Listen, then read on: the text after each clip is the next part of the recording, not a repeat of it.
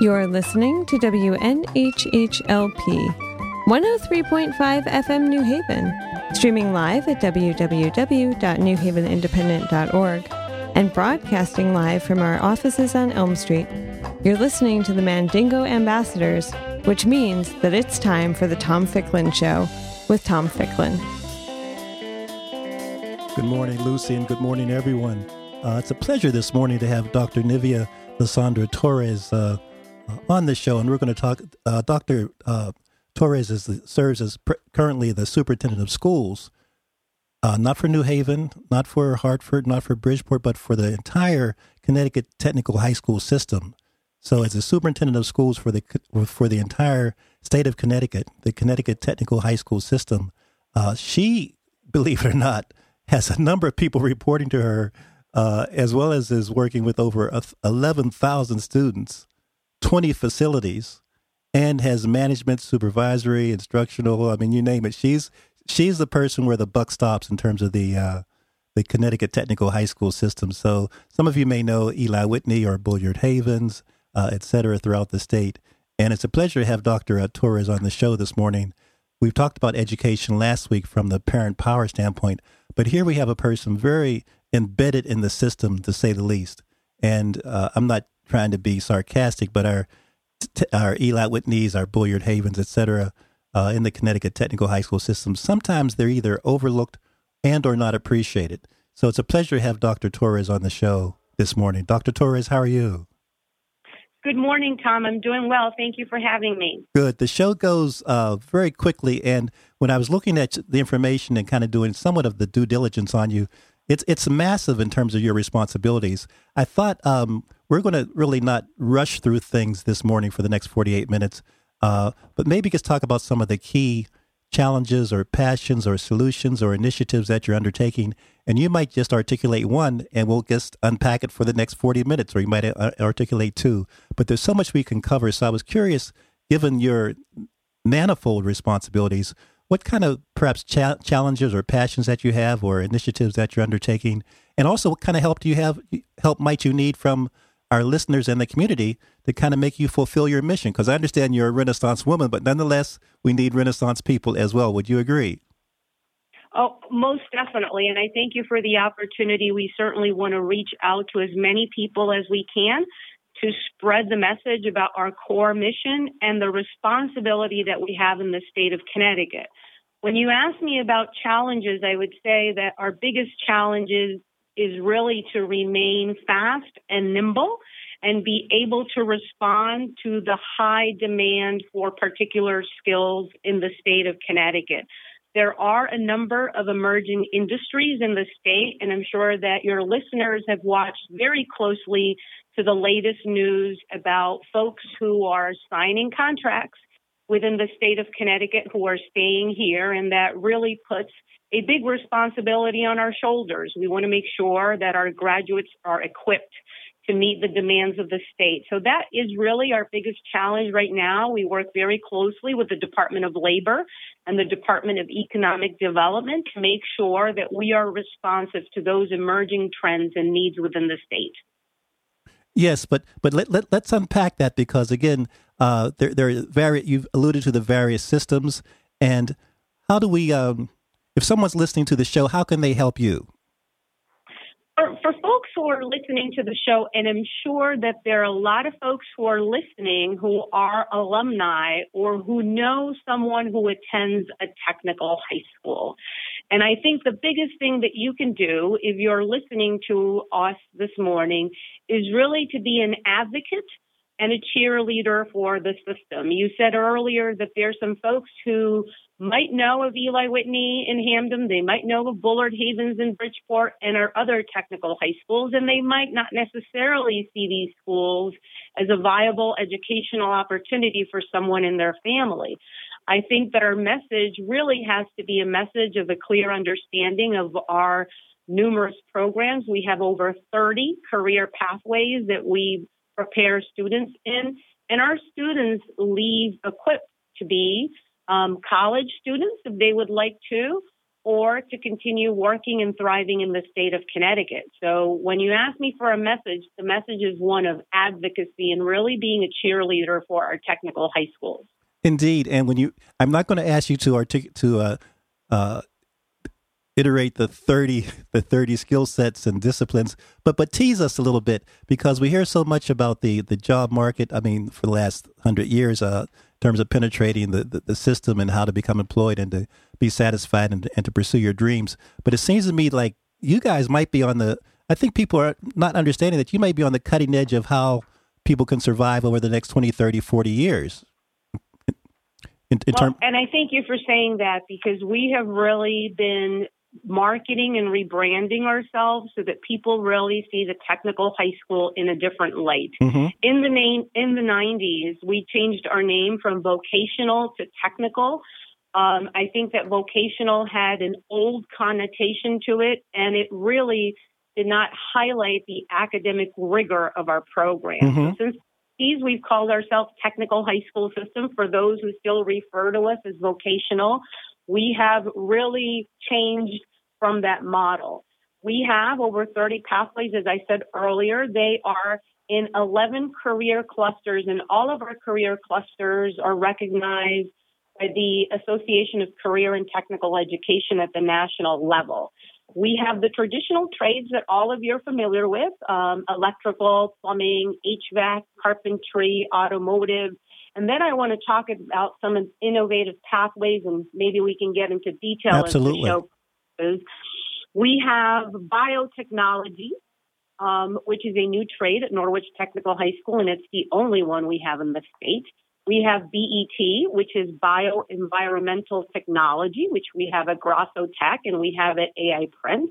And we have digital media, which is becoming very popular in the state of Connecticut. So we definitely want to be on the cutting edge, and we want to make sure that the students that we have are really prepared for those jobs in the future. So if you said the digital technology? Yes, digital media. Digital media. Yeah, Yep. that really is of interest to me. But if the schools are if I'm in the 9th grade now at a regular high school, I can still apply for my 10th grade year. In terms of students that might have an interest or transferring from their current high school to, what's the process involved there? That's an excellent question. So we normally recommend that students who are in 7th and 8th grade start thinking about what they would like to do for their high school pathway. We're actually talking to parents earlier on. So elementary, middle school, we really have to educate students about their career pathways. If you are an 8th grader and you're thinking about 9th grade, then you work through your guidance counselor or coordinator at your local middle school. If you're a 9th grade student and you're already attending a local high school, we do accept applicants if we have spaces available throughout the state, and we normally accept students until the first semester of their 10th grade year. Mm-hmm.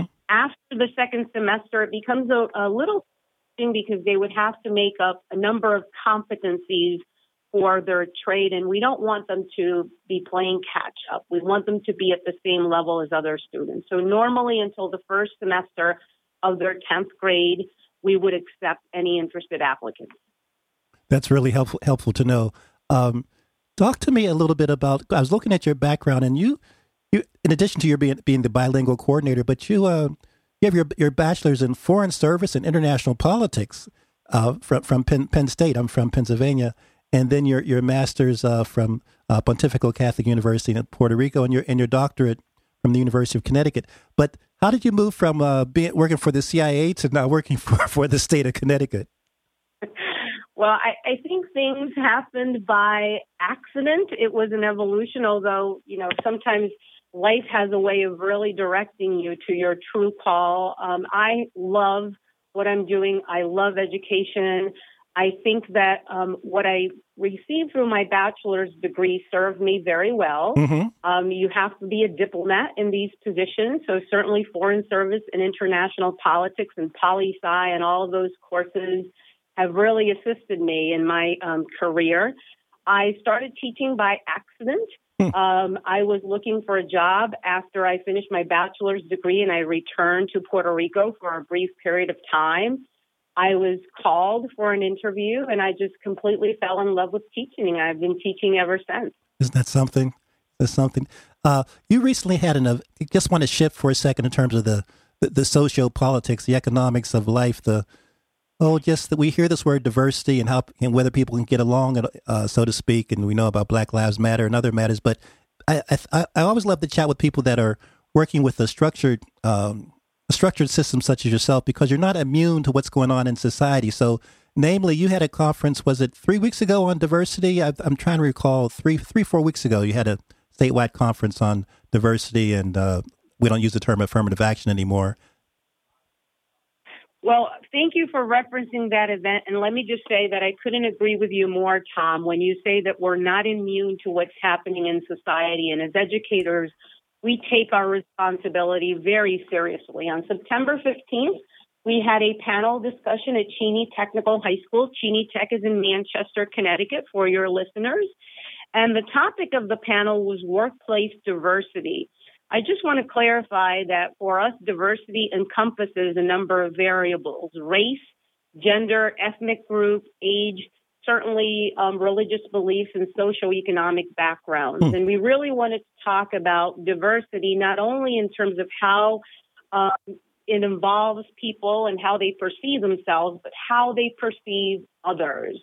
We brought a number of folks from state agencies and business and industry partners to really talk about their role in impacting diversity in the workplace and any successful strategies that they could share with us. Some of the panelists are folks who've worked with us very closely in terms of our initiative, like Commissioner Jackson from the Department of Labor. One of our business and industry partners, Howard Jenkins from Electric Boat, who is a huge advocate for education and training in welding in the Groton region of the state. So it was certainly an opportunity for us to share our perspective and build on our belief that we are the backbone for innovation, but we also need to ensure that as we innovate, we have a representative core number of people and students within our organizations. Yes, and in fact, I think my good friend Joel Murchison was also on one of your panels. She's now at UConn. Yes, most definitely, most definitely. And I wanted to get there. It was just so impressive to see that lineup. Talk a little bit, if we can, about because I'm still just really intrigued about having the Department of Labor, Economic Development, and just even, as you mentioned, the gentleman from Electric Boat and United Technologies, to kind of not be in your back pocket, but to realize that it's a synergistic kind of relationship. Well, we like to think of that our success is really built on our partnership with a number of folks. We're not an island. We need to make sure that we have opportunities for our students and for our staff, and we need to create that synergy. And that synergy is really created by making sure that we have ongoing conversations with folks from state agencies like the Department of Labor, like business and industry partners, educators. There was a representative from higher ed, Dr. Lopez, who used to be the vice provost for the Board of Regents. Mm-hmm. We all are committed to making sure that Connecticut has a trained workforce, that we make it attractive for business and industry to stay here, and that we're ultimately creating jobs, Tom, because that's really what it's about, that we are partnering to create jobs and that we're making sure that the folks who are accessing those jobs are trained. And that's key when you mentioned the word jobs. Years ago, I was president of the board for what was then called the Private Industry Council, so I'm dating myself somewhat. But when I hear you say jobs, I also hear in terms of the skill sets and the disciplines and the rigor that the students are graduating with, that they also they're launching their entrepreneurial skills. Is that fair to say? Very much so, and we spent a lot of time talking about skill set. We just launched last month with our board a readiness continuum for our students. We want to make sure that our students are life ready, and we define life ready by making sure that our students are job ready, they're work They have the skills that they need to be academically successful and ready as well. These are the students that we want to make sure they show up for a job, that they're responsible, that they know what teamwork means, they know what critical thinking means, they know what conflict resolution means, and those are all the skill sets that we want to make sure that our students have, and that ultimately, as you say, they also have skills to become entrepreneurs. So you can certainly access a job, but you can also create jobs to impact the economy. And in terms of doing that, we have a network of small business partners who come and speak to our students about the possibility of making sure that they can also create businesses for themselves and for their families. Our message as a system is ultimately that we want to make sure that students who are trained here in Connecticut, Tom, they stay in Connecticut and they thrive in Connecticut, because we know that workforce development is inextricably linked to economic development. That's so key to hear you say that. Having a plumber come into my house last week and then looking at the invoice, I certainly can understand that people are making money. There was a recent, if I can, Dr. Torres, shift to the not really shift, but reference the Sikorsky. The recent announcement about Sikorsky, kind of projecting that there's a tremendous number of jobs that they anticipate hiring and filling over the next 5 years. How does that impact your goals or your strategies or your preparation? Well, before I answer that, Tom, let me just say that I've heard so many stories about plumbers in the state of Connecticut, and certainly we want to celebrate these folks. Clearly, they are making a living and they're impacting the economy, so we're pleased that we're just able to train them. This agreement for Sikorsky is certainly an excellent agreement for the state of Connecticut, and we partner with the governor and with other state agencies and with our key legislators around that. There is a boom in aerospace jobs. As you know, aerospace manufacturing pays well. We want these jobs here in Connecticut. We want to make sure that we're part of that training. I don't know if you're familiar, but we do have a facility in Stratford. It's our school for aviation maintenance technicians. It's a school that is fully accredited by the FAA, and we partner very closely with Sikorsky because we train a number of their employees in that facility. So again, this agreement is a very positive agreement for everyone in Connecticut, and it will ultimately impact the base supply chain within the state as well. So it's very exciting all around. Absolutely. I was not aware of your Stratford, I'll say your Stratford franchise, but that's a perfect example of what I was trying to allude to. We hear so much particularly in European economies about planned workforce development, but the United States takes kind of a different approach, and I think I love we still have an anchor in that approach. We still have a strategy involved that that as I hear you articulate, maximizes everyone's investment. There are a lot of people that are going to benefit from this agreement. We're just excited that we can, in a small part, really contribute to it. We also have another aviation maintenance technician program in Hartford, so I don't want to forget that one. Okay, all right.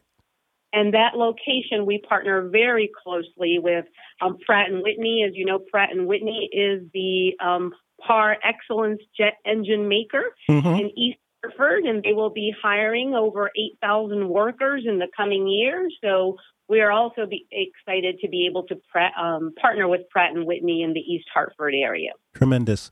Let's shift for us. You know what, Lucy, let's take a brief music break. Give Dr. Torres a chance to kind of take a deep breath, and Dr. Torres will be right back. We just want to give our listeners also a chance to take a break and really enjoy talking to you. This is fun. By the way, you have to commit to coming back on at some point, maybe in February or March.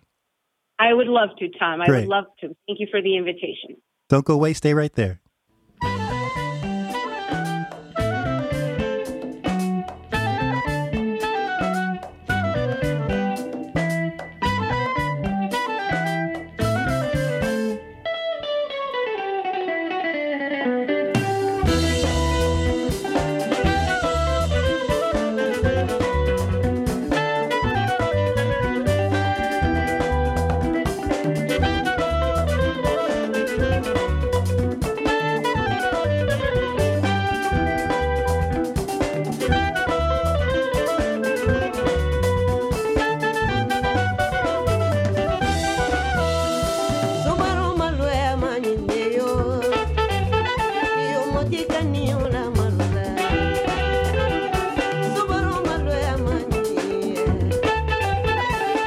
You're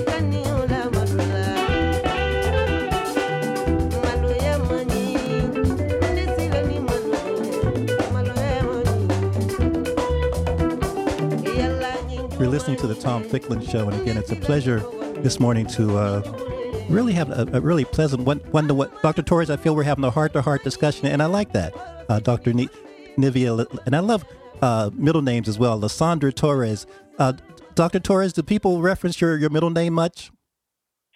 Really not much. My family calls me by my middle name, but people at work normally know me by Nivea. Nivea, okay. Well, I like Lysandra as well. Let's shift to budget. I mean, your budget is, I'm reading here, at least 100. I mean, it's some big numbers here. 156 million. Is that low? Is it increased? Is it smaller than that? It's around that number, Tom. Mm-hmm. It's approximately that for fiscal year 2017. That is correct. And so how is that money generated? We hear so much in the news in terms of each year, in terms of, state economy. Kevin Limbo kind of issues his remarks about the state of the budget, and the governor issues his remarks. How are you guys faring in that regard? Well, let me just say that these are challenging times for the state of Connecticut, and we are all charged to finding ways in which we can run more efficient organizations while we continue to support our core mission. I think that we have all been impacted in one way or another. I like to see this as an opportunity. I am an eternal optimist, Good. And I think you have to be an eternal optimist when you work with children, when you work with students. Mm-hmm. That's really the business that we're in. There are challenges nonetheless, but we like to put things into perspective. We are very appreciative of the governor and the lieutenant governor. We have been able to renovate 5 of our technical high schools in a span of 3 years. We have received a 5-year, $10 million investment to upgrade all of our manufacturing shops across the state and get state-of-the-art equipment. So I like to balance that and really provide that perspective for folks that in spite of the fiscal challenges that we have, there's still a lot of things that we need to celebrate and that we need to be grateful for. Say that again. That there are a lot of things that we need to be grateful for? Yes, and also the fact that in spite of the challenge, and again, we haven't really met that much or talked, but sometimes I take a laissez-faire approach to the chatting with my guest, and I just want my listeners to hear once again that despite of, you are still moving forward with the constructions, with the innovative curriculum. Yes. And that one has to stay optimistic. You have to look forward and not backward. We have to do that, Tom. And I always have a back to school message for our teachers and our staff. And there were 2 core words at the center of that message this year. They were enthusiasm and hope. Mm-hmm. And I really believe that.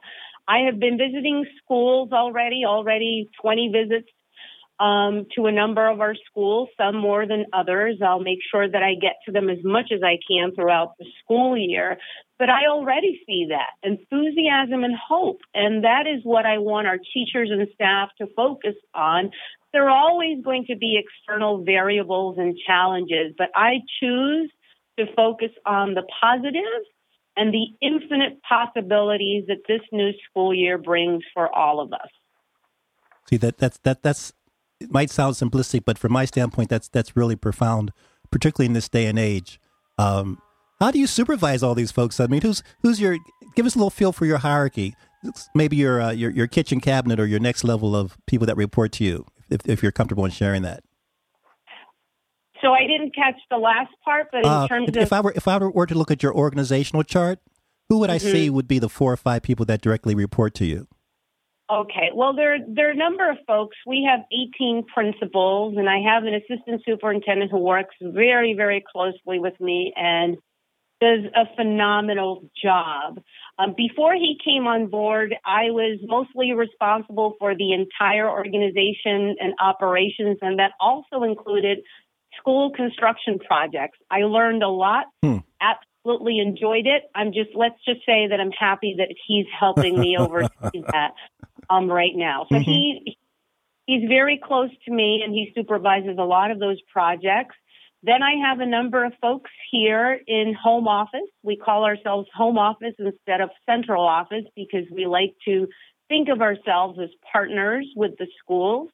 And they oversee the teaching and learning, science, math, social studies, architecture and construction cluster. All of those folks are here in the office with me. And then the principals who report directly to my assistant superintendent and myself. So there are a number of folks who work very closely with me, and I certainly would be remiss if I did not mention our excellent executive assistants, because we know that ultimately they're the ones who run the organization, keep us on our toes every day. Mm-hmm. I appreciate it. And what's his or her name? We could give that person a shout out. Oh, of course. I can give you two names, Diane Curtis and Terry Fabrizio. They work very closely with me, and they're ever patient. So I thank them. Fascinating. Given looking at your background and just the nature of your job, how do we rank as in comparison to some of the other states in terms of technical high school systems? Well, Tom, let me just say that as part of our strategic plan, our vision is to be the best technical high school system in the nation. So I might be a little biased in answering the question. I would say that we are the best and that we are the premier system. And I would say that because we are the only system of its kind truly in the nation. We receive 93% of our funding from the state. That really is indicative of the governor and the legislature's commitment to the system. Other technical high school systems are supported by their local towns or communities, and really this is the only system of technical high schools that you have within a state. I had heard that, but I got to tell you, just through the grapevine, but I must tell you, Dr. Torres, I really hadn't believed it, so that was kind of a trivia question, but that really, what do you think historically, we hear about this Connecticut and the various achievements we've made from the beginning of the inception of Connecticut, but this small little state has a lot to be proud of. Oh my goodness, indeed. And let me just share, if I can. Last year, our students from Norwich Technical High School were number one in the nation in a competition that takes place every year and has been taking place since close to 23 years in automotive technology. So we are number one in the nation for automotive technology. Every year we have a number of students who attend Skills USA, and Skills USA is the banner organization for career and technical education for students. This year, our students in sound production were once again number one in the nation. So we sound production? Sound production. So paraphrase that in layperson's language. So we have a sound and media production shop at AI Prince Technical High School. These students are involved with Pro Tools and audio recording and so forth. And they are number one in the nation. Quite frankly, if you're interested in prospective employees, maybe we can talk after the interview and I can give you some names, Tom. Well, let's share. We can go live. Well, you mean in terms of student names, or but I mean, share with listeners that a business person, an owner, someone's looking to start their business, some of the types of folks that they may be our listeners and our audience might be interested in hiring. We can. This is good. It's non-commercial, but this is a commercial time. Well, and I appreciate the time, and I'm certainly going to take good use of it. First of all, let me just say that we have a student workforce model across the state. Mm-hmm. And what that means is that as part of our students' curriculum, they have a number of hours where they actually go out on production. So if you're looking to build a deck, if you need some plumbing work done at home, if you have some wires that need mending, you can certainly call your local technical high school or visit our website, cttech.org, and get more information about our student workforce and how we can help you and you can help us, making sure that our students expand their curriculum by serving the state. That's tremendous. You know, just when you mentioned that, Dr. Torres, my mind flashed back to I can't recall the exact number of years, but maybe 20 or between 15 to 20 years ago, one of the local churches here in New Haven, Christian Tabernacle, it's in the Hamden, New Haven line. I'm almost positive that the students from Eli Whitney helped to kind of construct that beautiful church even today. That's really helpful to know.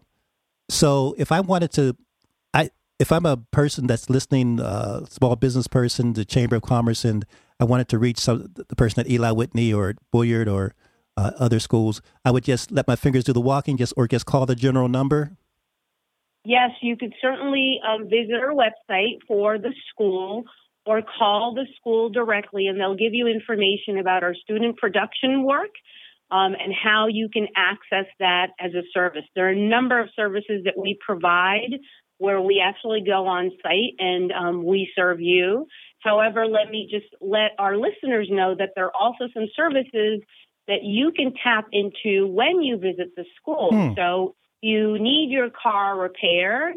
We have our automotive shops, and you can certainly, again, call the school, drop your vehicle off for an oil change, or maybe you need your brakes checked. Mm-hmm. You can also dine in one of our restaurants. Cut it out. For a meal. So when you're in need of a good meal, Tom, Eli Whitney is just right there around the corner. It is. We have our restaurant. I live nearby. Yes. Our culinary students thrive, and the schools who have a hairdressing and cosmetology shop can also help you look your best. Tremendous. Can they help me kind of lose a few inches on my, if I go to the dining room hall, that might not be possible. Let's shift for a second, because there's so much that you've done, and as I say, we're going to look forward to chatting with you again. In terms of the bilingual and folks that might be linguistically challenged, I'd like you to kind of chat about that, because we know that Connecticut has been, will continue to be such a diverse state for people that English might not be their first language. Talk to us a little bit about that you guys are aware of that fact and your instructional curriculum modality in that regard. Well, let me just say that for me personally, that's very personal and near and dear to my heart. My master's degree is in teaching English to speakers of other languages. I believe in bilingualism and multilingualism. So again, that's something that I just take great pride in. In our system, we have also done a concerted effort to make sure that students can access our curriculum. We have a phenomenal staff person, Dr. Laura Vega, who oversees that program for us, and a number of trained staff and teachers who assist students who might still be developing their second language acquisition skills. We're helping them transition so that they can be successful while they're learning English and also accessing the trade. So we have a number of programs across the state. We also have our flyers and programs and our brochures all in Spanish that folks can access the information, and parents can learn a little bit more about these opportunities. There are some communities within the state that we cater to because there's a particular representative group there that might not necessarily be Spanish speaking. They might be speaking another language. So we tailor, meet their needs, and we work very closely with their parents. But overall, very committed to that and making sure that, as I said earlier, our workforce and our student body is really representative and reflective of the state's demographics. Yes, that's so important. In fact, I believe, just as an aside, we're celebrating Hispanic Heritage Month. It's like September. We are. National Hispanic Heritage Month is celebrated every year from September 15th to October 15th. We celebrate that with great pride. There are a number of authors who will be visiting our schools to celebrate that with students, and we encourage our students to read in their native language or in their second language, but to celebrate and really be proud, whatever your heritage is. Just be proud and own it, because we are certainly proud of you. Indeed. You had a lovely article, Dr. Torres, in the Hartford Business Journal. Torres's leadership provides students with career track, and I read it. Did you pay someone to write that article? I mean, that was a pretty good article. Oh, my goodness, no. I think people who know me know that I am little shy about those things, and I always like to say that it's really the message of the district. It's really the message of the teachers, the staff, and the students, and we are all a team. We're all a team. I might be the leader, but there are many leaders right there with me, not behind me, but standing right next to me. Well, and I appreciate your saying that, because it talks about your passion for education and your commitment and diligence, and that certainly comes through in this interview. By all means, what's on the game plan for you? Do you think 3, 4, 5 years down the road? I mean, you mentioned the construction, you mentioned the evolving kind of market driven curriculum that you guys are developing. As you talk to your other peers across the nation that aren't as good as you, but still they're doing a job, and even look at some of the economic trends worldwide. What kind of goes through your head about as you kind of want to, manage, evolve, further structure, further kind of embed the legacy and the need for technical education? Well, I think the first thing is we really want to continue to diversify our workforce. And for us, one of the challenges, and as we look to the future, is making sure that females are represented in non-traditional trades, that females represent the face of manufacturing and the face of other trades within the state. I think that there are a number of folks across the nation that are also grappling with that. So we're very excited to see more female students represented in STEM-related fields and areas. So that would be number one. I think the second thing for us is really making sure that our curricula is revised to align with workforce readiness skills. You'll see a surge of more jobs in IST, information systems technology, healthcare, business, hospitality, and manufacturing, as I mentioned earlier. We want to make sure that we continue to be competitive and our curriculum is aligned to that. And finally, we want to make sure that all of our buildings and facilities are renovated, that we have the latest and cutting edge technology, because ultimately our students will be out there working in business and industry, and we want to make sure that they're equipped to do that.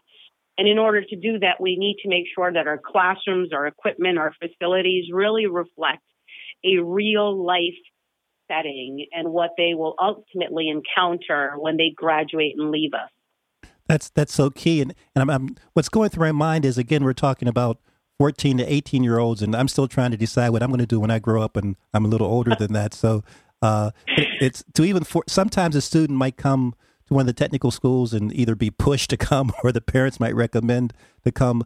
But it seems to me that it's such an eye-opening experience for the student, even if he or she decides, you know what, I've done this now, I'm going to go on to college and major in something else. But to have that skill set so early in life, to have that exposure so early in life, I think is so invaluable.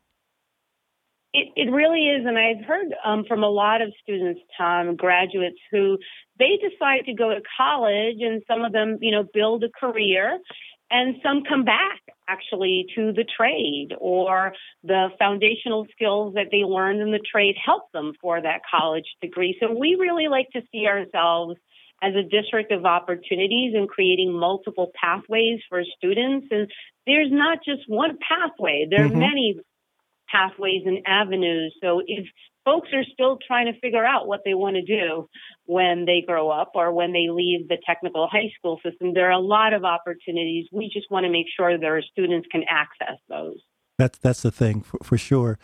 Cost. Talk to me about cost at all. Do the students have to buy, dependent upon their pathway, tools or equipment or supplies, or how does that work? We subsidize the cost for some students who might have a financial need for that. We do that through our home office, through our central office. The principals submit those requests to us, and we're happy to support those. And then there are a number of students who, the parents or family can support the purchase of some tools or uniforms for them, and, that's certainly helpful. But for those who can't, please know that we're committed to making sure that they have access to those resources that they need. So we subsidize that. That's good to know. I'm involved with just teaching a course at Gateway this semester, and the cost of textbooks. I mean, I just really haven't been aware of how high the textbooks are. So I appreciate your sharing that. This might sound kind of routine, Dr. Torres, but as we kind of conclude, maybe share, I'm sure you have your list in front of me of the various schools throughout the state. Just mention their names again, because I don't think people realize how we're a small state, but your position throughout the state. And if you don't mind, just share maybe 10 of the schools, the names and where they're located. I'd be happy to, Tom. So AI Prince Technical High School is located in Hartford.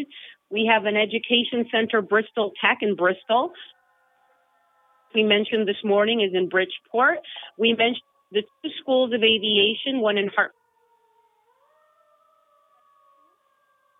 E.C. Goodwin is in New Britain. Ella Grosso is in Groton. Emmett O'Brien is in Ansonia. We have Harvard Ellis Technical in Danielson and H.C. Wilcox in Meriden. Henry Abbott is in Danbury, and Howell Cheney is in Manchester. Wright Tech, which opened 2 years ago in Stamford. Oh. Norwich Tech in Norwich. Oliver Wolcott in Torrington. Flat Tech in Milford. Vinyl Tech in Middletown. Kaner Tech in Waterbury. And Wyndham Tech in Willimantic, Connecticut. And I think I got them all, Tom. And all those people you're visiting today, right? I will be visiting most of them this week. I try to get out as much as I can. Friday, we actually visited 3 schools in one day. So we're very excited that we could be able to do that. Share with us as we wind down. We have about 3 or 4 minutes. You mentioned the Stanford location is relatively new. Yes, the Stanford location reopened 2 years ago, 2 years and a half. The school was suspended because of low enrollment. So we created a new program for the school. Now we're very excited to have the school reopen and be able to serve that community within Stanford. Very cutting edge. The programs there, the facility is absolutely beautiful. We have a state-of-the-art facilities management program, the only in the nation at the high school level. And it's a combination of HVAC, electrical, and carpentry all in one. So it's a very exciting program that we have at Stanford, and I invite you and any of the listeners to come and visit not only J.M. Wright and Stanford, but any of our technical high schools. Yes, and I appreciate your mentioning the Stanford one just as, again, another illustration where the system realizes that people, and the fact that you had to close it down, but you understood that there's still a need, and meeting those new needs. And as these new needs, educational and career life path needs kind of evolve, that's the key. And you mentioned being nimble as a leader, so I really appreciated that as we opened up. We want to make sure that we have a presence in the community. Certainly the Chamber of Commerce and a number of business and industry partners in the Stanford and Norwalk region were instrumental in making sure that we reopen the school with the support of our governor and our legislators in that area. So we're just excited to be able to serve the Stanford community once again. Tremendous. Dr. Torres, any kind of last thoughts? Again, you will be back on in a few months, but as we kind of wind up for this particular episode, just curious if there's any other points you'd like to make or share or anything you'd like to kind of convey to our audience. Well, first of all, to thank any alumni who are listening. We're all very proud of you, being a former technical high school student. To all of your listeners, thank you for the support that you provide to the technical high school system. And please know that we are committed to continuing to serve the state in our capacity as the pipeline for workforce development. And like I said at the beginning, I would urge anyone to be an advocate and a cheerleader so that together we can spread the word about the unique opportunities that these schools provide in the state. We need to celebrate these schools, and we need to be very proud of the history of these schools, but also of the present and the future that they represent for the state. So I thank you. I thank all the listeners. Thank you for the opportunity and for having me, Tom. It's been indeed a pleasure. This has been great. I hope to see you soon. I will visit some of the schools. I'm going over to get lunch today over to Eli Whitney and my haircut. And I just really appreciate you for your passion, and good luck and Godspeed. Thank you. Gracias. Have a great day. Same to you, dear. Take care. This is the Tom Ficklin Show, and we'll talk to you next Monday as well. And thank you for listening. Lucy, thank you for your help. And Wilson Camillo, thank you for your help. I know that, baby, you're a star.